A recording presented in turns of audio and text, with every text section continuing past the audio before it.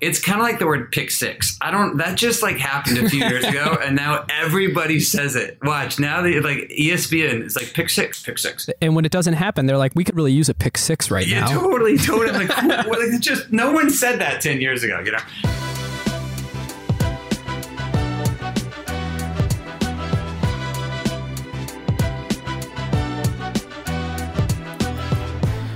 Welcome to Season 6, Episode 4 of Acquired, the podcast of... Ben, hey, I think you're on autopilot. Yeah, sorry. Muscle memory. All right, listeners, we are coming to you in a time of enormous change and upheaval. The coronavirus has spread around the world, challenging global health systems, bringing economies to their knees, and changing daily life for everyone, seemingly overnight.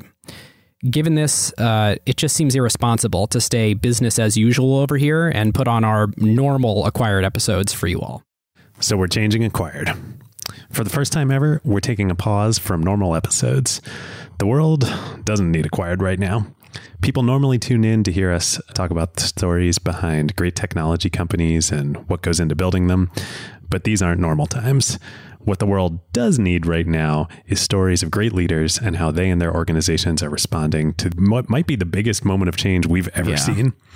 So we're going to take everything that we've put into Acquired over the years, our format, our infrastructure, and the way we can reach all of you, and we're going to put our full weight behind this.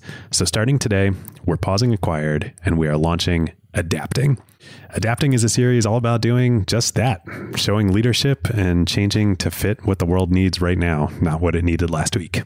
So with Adapting, we're going to take a more shallow dive at the beginning of each episode into the history of an organization, but our focus is really going to be on the present and on the future, not the past. We also won't be grading. Adapting requires taking risks and putting yourself out there, and anyone who's doing that right now is forever an A+ in our book. Yep.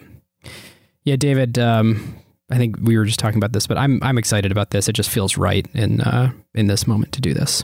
Totally. Listeners, we are making some important changes to the Acquired community.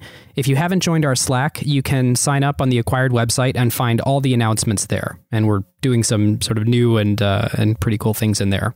If you're not yet a limited partner, now is the time to join. In addition to LP episodes, we are adding a community component to the LP program. So last week we had our first group Zoom call with everyone who's shut in at home, and it was really fun and therapeutic to get to talk with everyone. So we've decided to make it a regular monthly thing as part of the limited partner program. So we'll be announcing more details on that in the LP show. And in the meantime, you can sign up at glow.fm/acquired by clicking the link in the show notes below. And lastly, David and I feel very strongly that money should never be a reason that a single person can't become an Acquired LP. So we were talking about this beforehand, especially when introducing this new sort of community hangout component. If you can't afford a subscription, especially as we all respond to this pandemic together, even if you already are an LP, just shoot us an email, introduce yourself, and we'll take care of you. Yeah, we felt super strongly about this. We want everyone who wants to be part of this community to be able to. So shoot us a note. Yep. Our next sponsor for this episode is one of our favorite companies and longtime Acquired partner, Pilot.com. For startups and growth companies of all kinds, Pilot is the one team for all of your company's accounting, tax, and bookkeeping needs. And in fact, now is the largest startup-focused accounting firm in the U.S. Which is wild because when we started working with them way back when, they were just a startup themselves, and now they're $1 billion plus company backed by Sequoia, Index, Stripe, and even Jeff Bezos himself. Yep. And speaking of Bezos, we talk all the time on Acquired of Jeff's AWS-inspired axiom that startups should focus on what makes their beer taste better. In other words, only spend your limited time and resources on what's actually going to move the needle for your product and customers, and outsource everything else that you do as a company that doesn't fit that bill. And accounting is like example number one of what he's talking about. Every company needs it. It needs to be done by a professional. You don't want to take any risk of anything going wrong, but at the same time, it has zero impact on your product or customers, things you do uniquely well. Yep. So enter Pilot. Pilot both sets up and operates your company's entire financial stack. So finance, accounting, tax, even CFO services like investor reporting.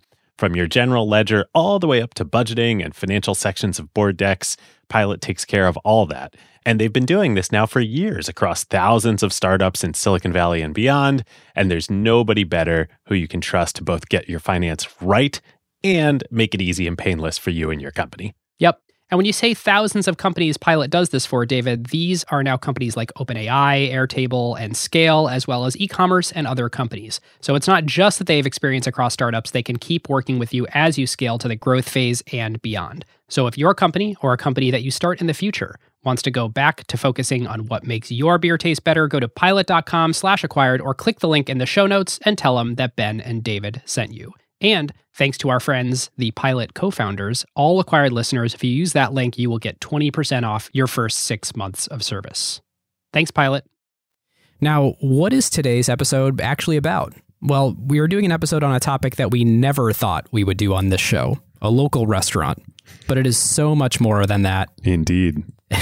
And we think our guests' words are very inspiring and super important today. So without further ado, please enjoy our conversation with Mark Canlis of Seattle's Canlis Restaurant.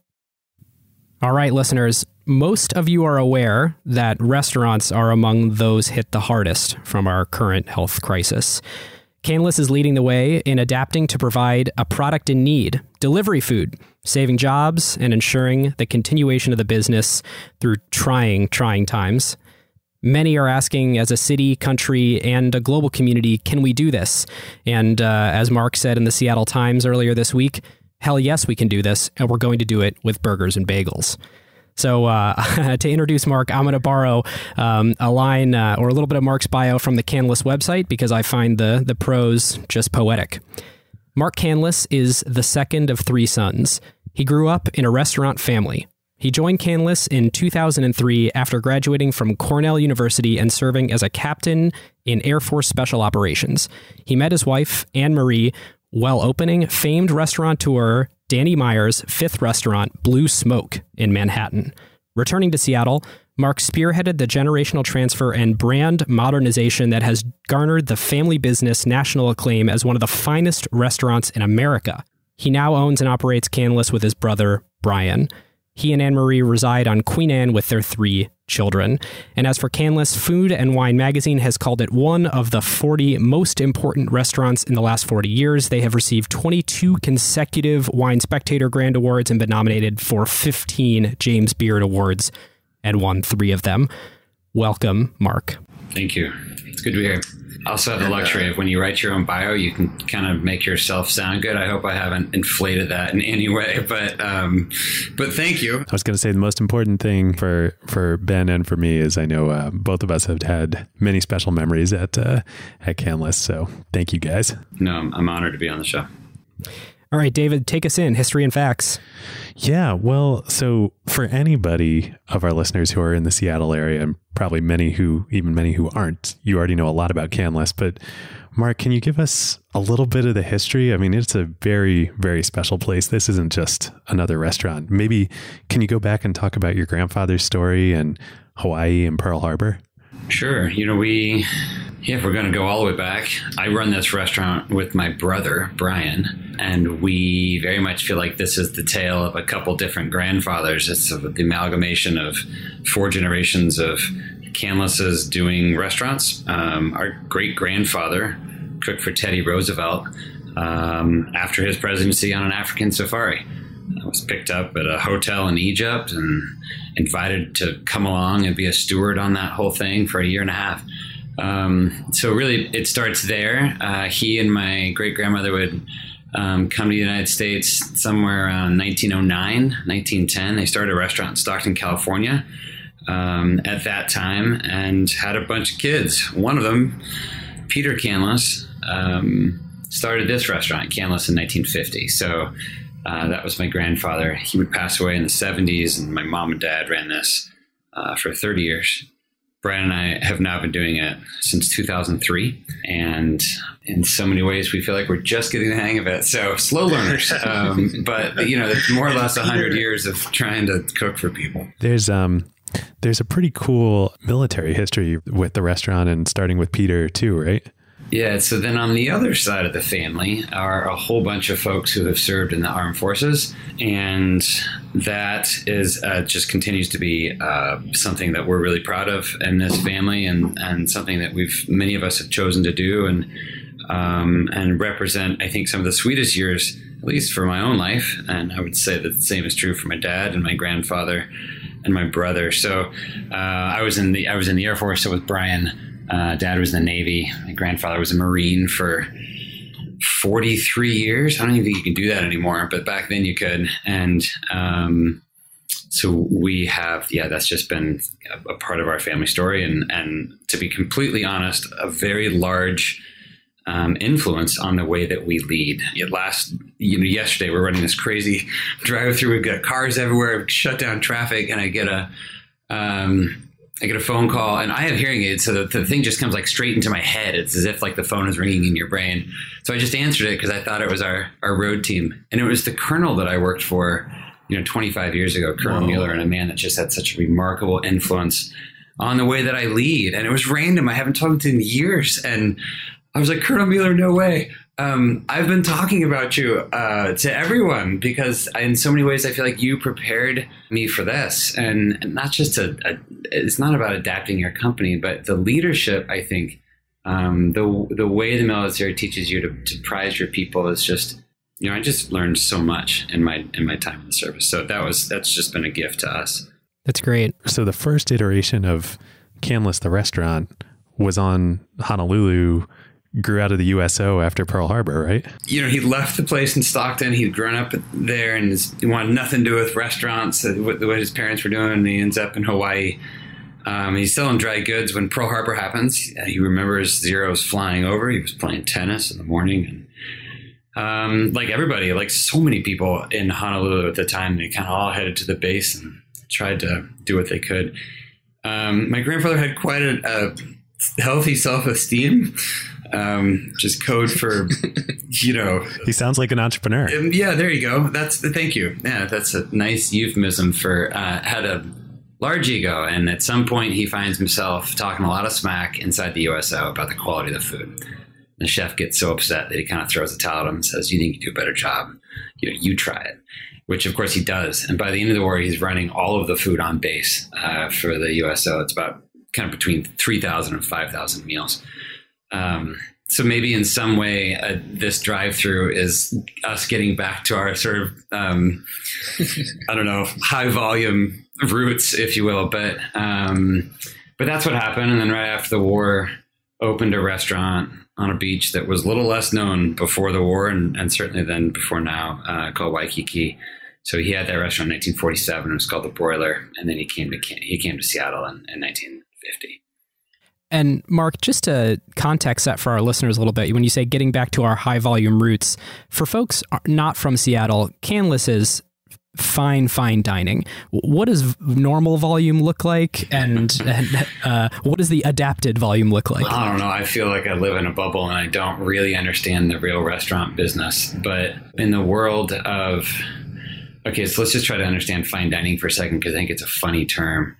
We consider fine dining just to be the most considered form of caring for somebody with food and hospitality. It's like, so for us, we're considered to be a massive fine dining restaurant. In the world of fine dining, 12 to 15 tables is pretty standard. We have 33. But on a busy night, the most guests we can serve is somewhere around 150 to 200. I have 115 employees to make that happen. So we are a model of inefficiency, and that's just 6 dinners a week. That's all we're doing. So wow. I say that because I just want people to know just exactly And not open for breakfast, not open for lunch. No. Yeah, 115 people to figure out dinner. And there's always, if not, maybe there's like a couple hours a day where there's someone not there. But when you talk about that 115 people, it's like 2 a.m. to bake bread or something all the way through. 4 hours a day we don't use our kitchen. So it's 20. It takes us 20 hours to open for what is essentially 5 hours of dinner time service. So a lot of prep obviously goes into that. And yeah, sure, you're baking bread and setting things up. Sometimes it takes a couple of days to make. But today we served, about 1,200 people through the drive-through. We served about, I don't know, somewhere in the range of 300 people for breakfast. Tonight we'll send a couple hundred dinners out for delivery. So it's a much different impact for us, and we're not exactly set up for it. So we're trying to figure that out as we go. But today was a day of rest for us. It felt so. Every day this week we've opened a new restaurant concept. We started on Monday with a drive-through. Tuesday we added bagels, and yesterday we added home delivery. So today we were just sort of refining some of those systems again, and it was kind of nice just to run them and see how we could tweak it. So let's get right into, this show is adapting. It's now 70 years that your family has run Canlis Fine Dining, and in 2 weeks really since you started planning, you've thrown that out the window and now you're doing these 3 different things. Like, can you walk us through, when was the moment you realized that this was going to happen and you needed to change? A couple of weeks ago now, my wife and I were in New York City doing something for the James Beard Awards, and we got the news that Seattle had its first case.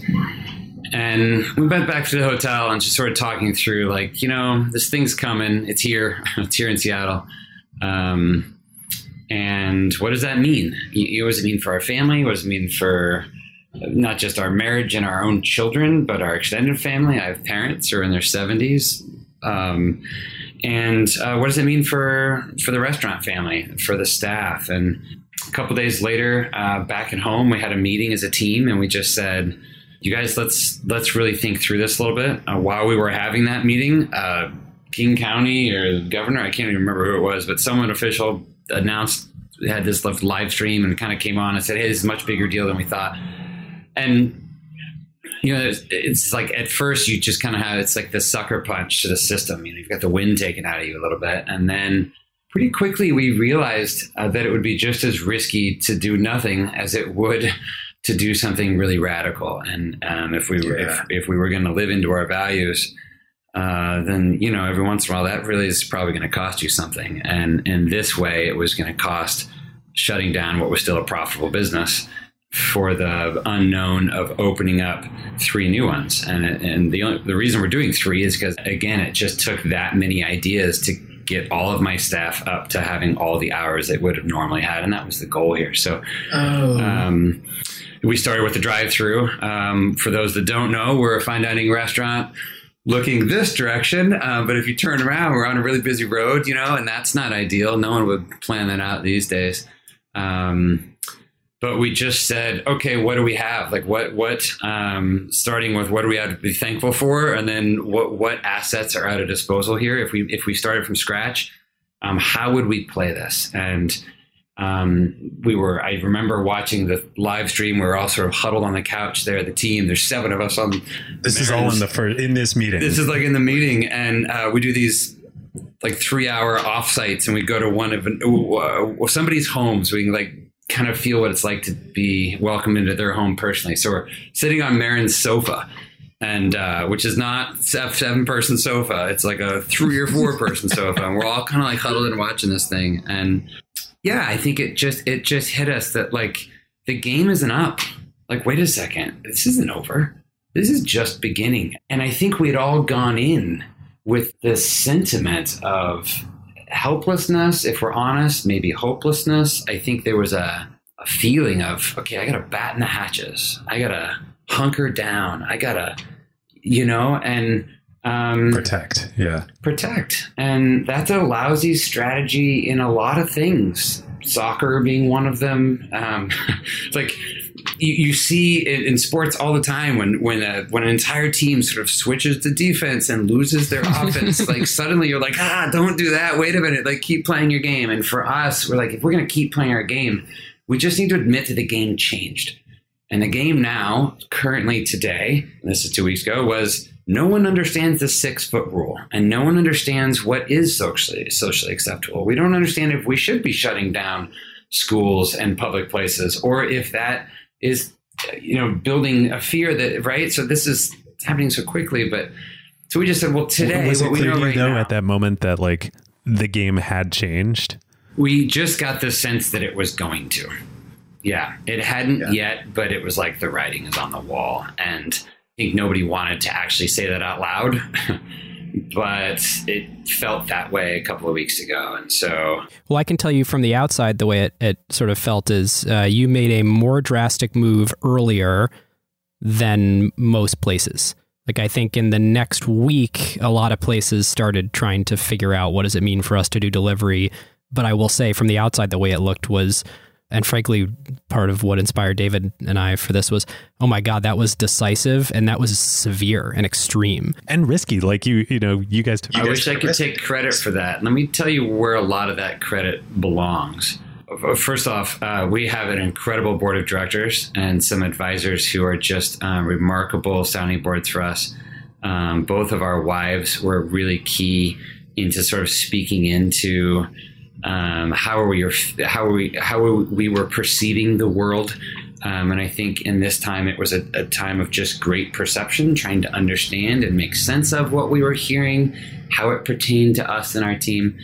But really, when we launched this with the executive team, we said, this thing could work. That's to say, there's a chance the boat is taking on water, and there's a chance it might sink. And also, there's a chance there's a lifeboat on the end. Will someone just go to the end of the ship and see if there's a lifeboat? That's kind of what that meeting felt like.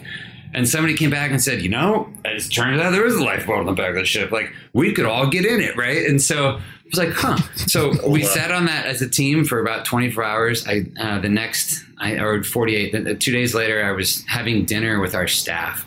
And we're all sitting around having family meal, talking this through. And I just said, you guys, let me just tell you where my head's at.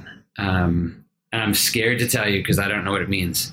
But this is what we're thinking about as a team. And it would mean all of you need to re-volunteer to work here.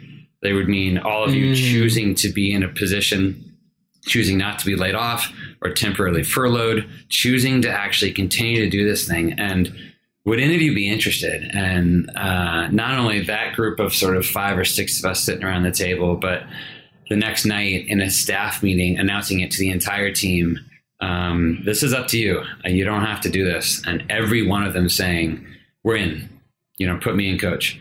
And I think that was just such a boost of encouragement to us. It's like, if you guys are in, we're in. And let's do this, right? It had like that sort of sentiment to it. It was like, okay, why not? And I think at some point you say to yourself in any time of crisis, if I have the ability to help, why am I not doing it? And that is what it felt like to us. It felt like this could be an encouragement to the city. It was clearly an encouragement to the staff. And it was for us just a way through, a way that, an untested, untried way. But I don't know. We thought we'd give it a whirl. That's awesome. This is a great time to tell you about one of our very favorite companies, Crusoe. So Crusoe, as listeners know by now, is a clean compute cloud provider specifically built for AI workloads. NVIDIA is one of their major partners, and literally Crusoe's data centers are nothing but racks and racks of A100s and H100s.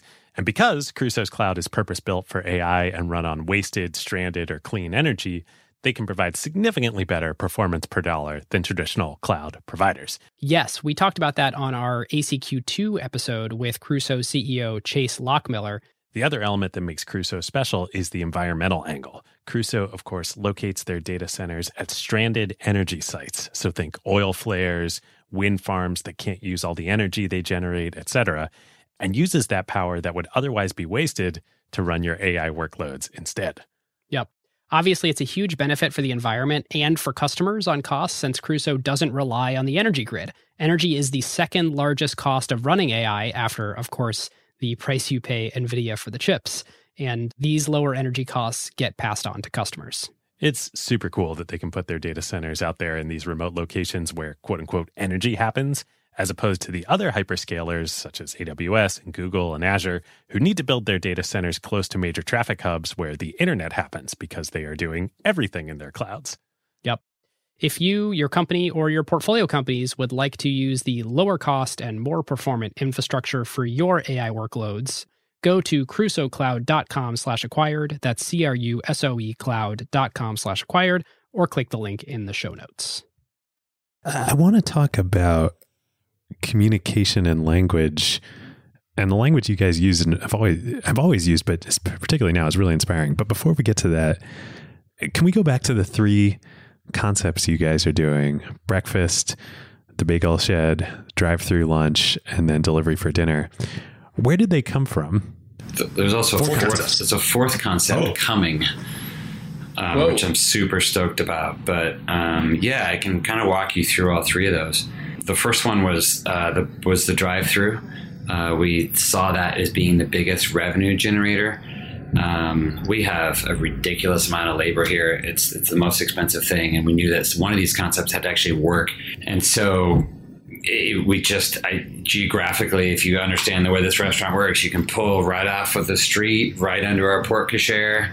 You can stay in your car and you can roll right on down the driveway. And it was like, that's what we knew we needed, that the cleanliness there, the ability to not have any contact with the guest, but still sort of be facing them. And so, we were embracing our inner drive-through as a fine dining restaurant. It was just like, guys, this is us. Come on, let's just let it out of the bag. And Chef can cook a remarkable burger. And we've always joked about doing this sort of traditional salad of ours, the Canlis salad, as a to-go item. And like, why not? Like, let's just do burgers and ice cream sandwiches and salad to go. It's like, I don't know. Sometimes that's all you need.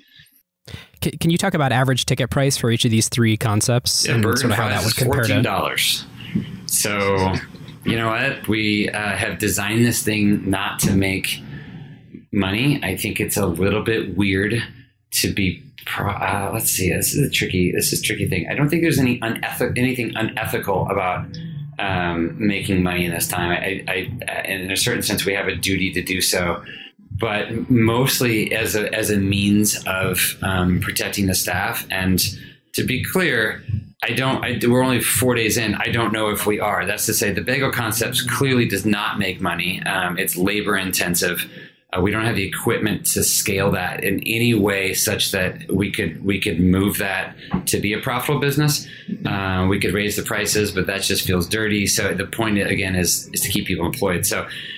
With burgers, we probably make a little extra. With bagels, we're definitely losing. With dinner, as we scale that up, that'll be profitable. And somehow, if we can get to break even from the onset, that's what the goal was like, it'd be amazing if for the next 3 months, Canlis could not lose money. I think that'll posture us really well coming out of this thing on the other side. And I do think of it as a few months, not just a few weeks. So, bagels came out of the idea of, we're going to be really busy for lunch. Our expediter happens to be this incredible woman from the Lower East Side of Manhattan.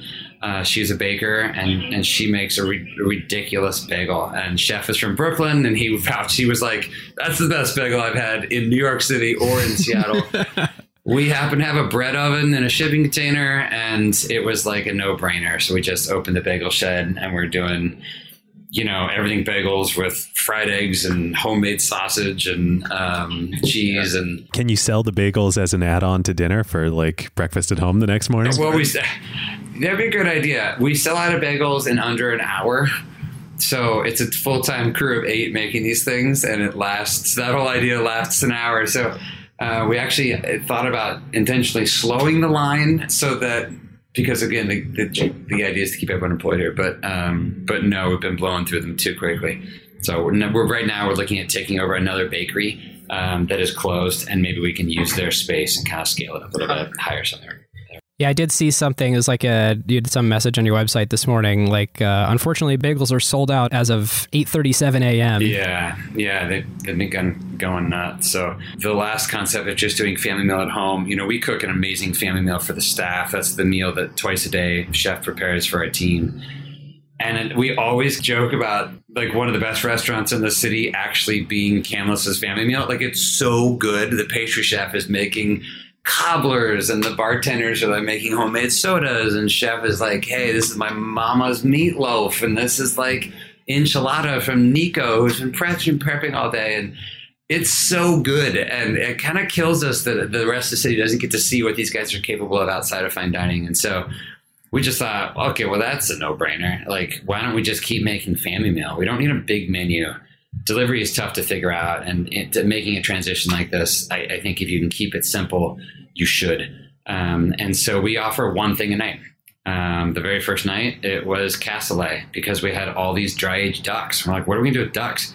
And moreover, I have a farm saying, are you going to take delivery of ducks going forward? And we need a way to say yes. So tonight it is a rabbit pot pie and glazed carrots. And it's I had it for lunch. It's insane. It's so good. So we just thought, shoot, we can bake all that stuff here, pack it up, throw a bottle of wine in it. And my servers, who used to take food from the kitchen to the table, are now just taking it to the parking lot and right on down the street a little ways. So it keeps them employed, and it keeps my kitchen cooking all night long. And it's kind of been fun. That's so cool. How did you make that happen? You guys adapted. You've been on Talk, the reservation and ticketing system, for a while. Did you work with Talk to make this happen? The guys at Talk were awesome. We called them early on and we're like, we have this crazy idea and we're actually trying to hack the system. So Talk is a reservation system for those that don't know, and those guys are awesome. And we were trying to see if we could morph the reservation system into a delivery system, and we just about figured out. And they called like, you guys, stop it. Hold on a second. We can do this. Give us 5 minutes. 5 minutes later, they called back and they said, we stood our company down. We're turning it back on. We just called everybody in. They're in Chicago. And we're just going to work on this till you have the platform. And they cranked it out, working around the clock for a couple of days. And we were able to launch. And so that is a mechanism that any restaurant in the country, look, not everybody can do drive-through. It's just the physicality of it. The location is going to work for them. But any restaurant in the company could do delivery. And now that we've got the software for it, it's not, overtly tricky. Can you talk through any restaurant in the country can do delivery? I'm sure there's a lot of folks that own restaurants that are listening to this. What does that take? It takes a little guts, and it takes just that kind of good old-fashioned restaurant scrappiness that every restaurateur already has. If you're in this business, I guarantee you have what it takes, because it's just the same thing it takes to run a restaurant. It's that. It's a little bit of the willpower just to make it happen. That's, I think, what all of us are going through. So all we did was figure out a menu, and we launched a website. So someone that knows what to do on the internet, that's not me, but our design team drew up a little logo, which is not necessary. We threw a little splash page on top of Canlis.com, which is also not necessary. You could just post on Instagram. Having to switch to delivery. So appreciate you supporting us doing this. You can do various versions of it. Ours is pretty fancy. Our servers have it all on their phones. They get the maps, they get the texts. We can do drop-offs, no contact drop-offs. We can do alcohol. Again, Talk made all that possible. But you can keep it really simple. It takes ordering some boxes and some to-go containers, coming up with one thing that holds hot really well, and letting your constituency know tonight's a great night for takeout. So yeah, we sold out 3 nights worth of takeout in about 90 minutes.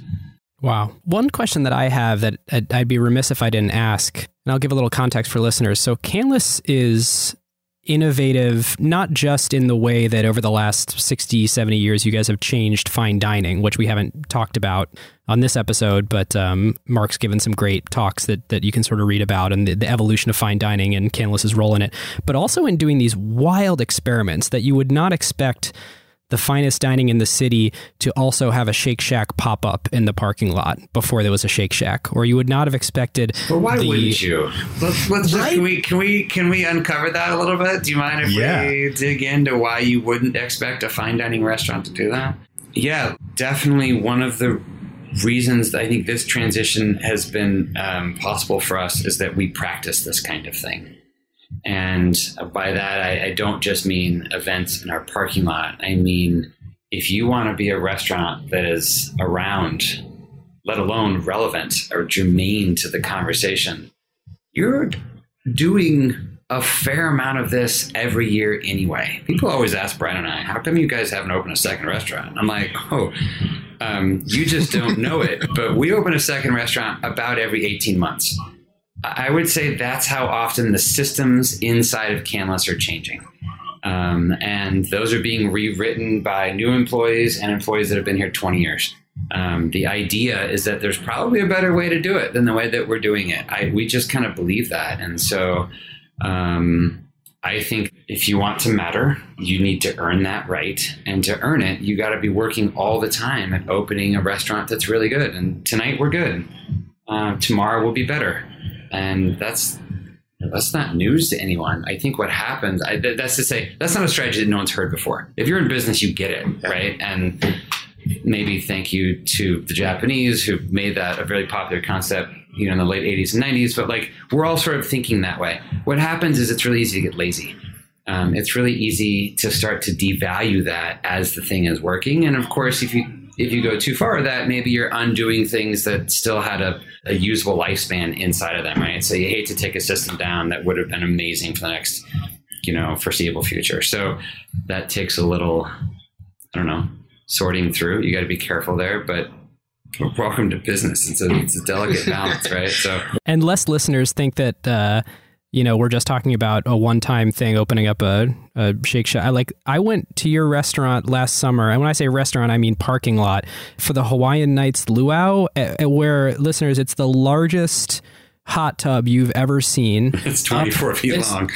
It's up on like a second story deck overlooking you guys opened a little pizza shop and like a multi-story hangout. We wanted a swim up bar, which we I think we created, and then we also we built a couple of tiki huts and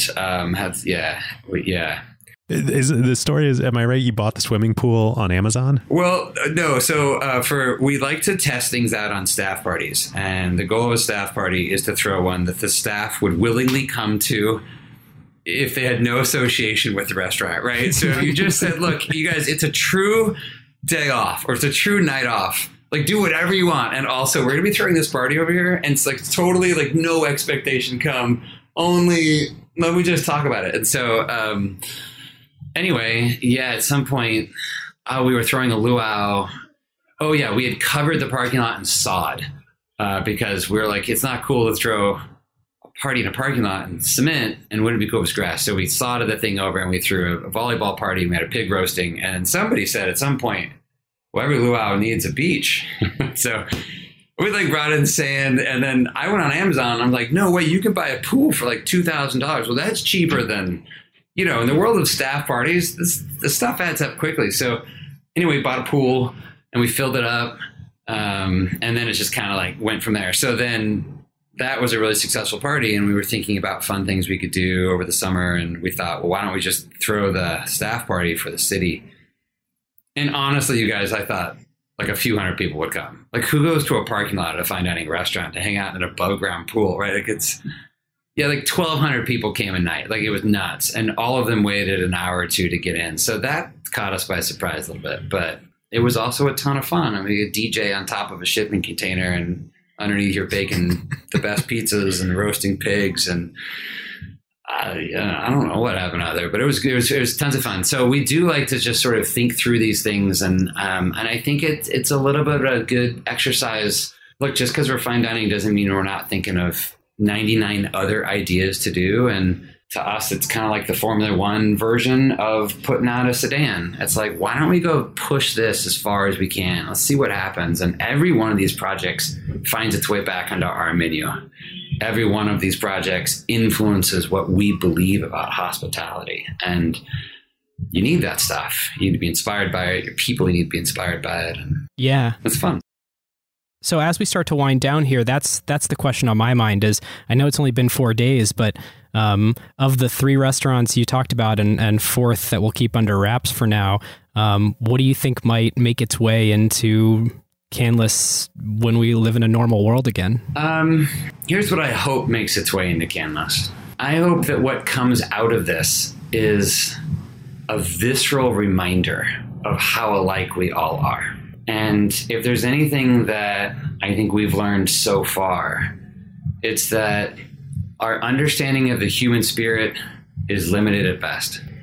And it's only when you come to me and say, Mark, I think you got this, man. And when I reflect that back to you and say, look, Ben, you got this, right? That's what happens. Something really powerful happens there. And the whole mission of this company, which is, I know, a really weird mission, but it's to inspire people to turn toward one another. And when we saw the disease spreading, and I am not talking about COVID-19, I am talking about the amount of fear, the amount of discouragement, when we saw that spreading, and often for really good reason. These are not insignificant days. This is a good, overused, but good word. This is unprecedented for the entire world to go through something together where no one gets to say, yeah, it doesn't apply to me, right? When something like that happens, I think we have a responsibility to remind ourselves of the truth. And the truth is, we don't know what we're capable of.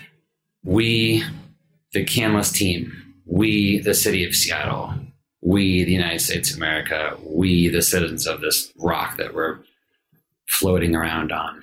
And I hope that we understand that better on the other side of this thing. And that's what we're learning. That's what we're learning inside this building. I don't know if we might not be able to do this tomorrow. Or maybe this will go for months. I don't know.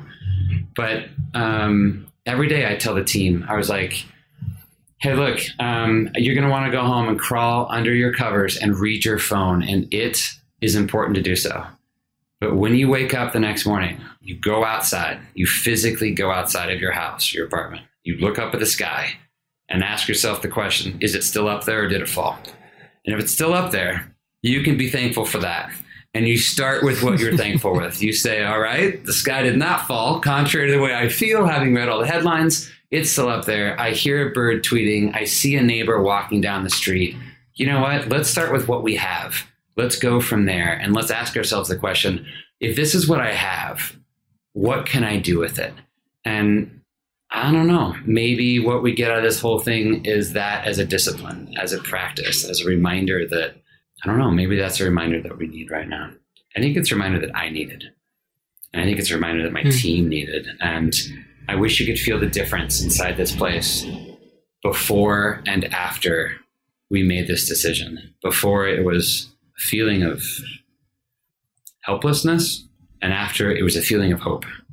Before, it was a feeling that the overwhelming weight of this thing was too much. And after, it was the understanding that I had a role to play, and that even just enduring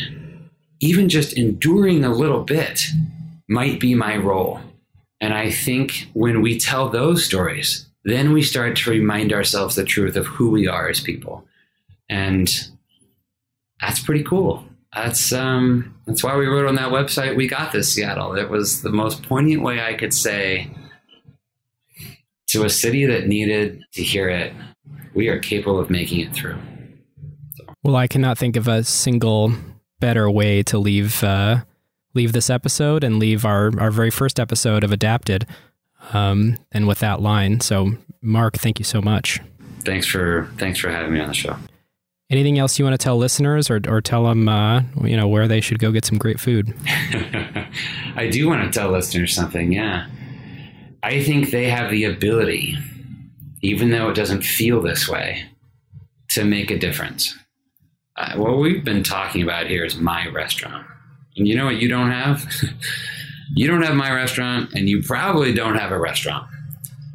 To dismiss this as someone else's story in a city that you don't live in, I think would be a great, what would make me sad.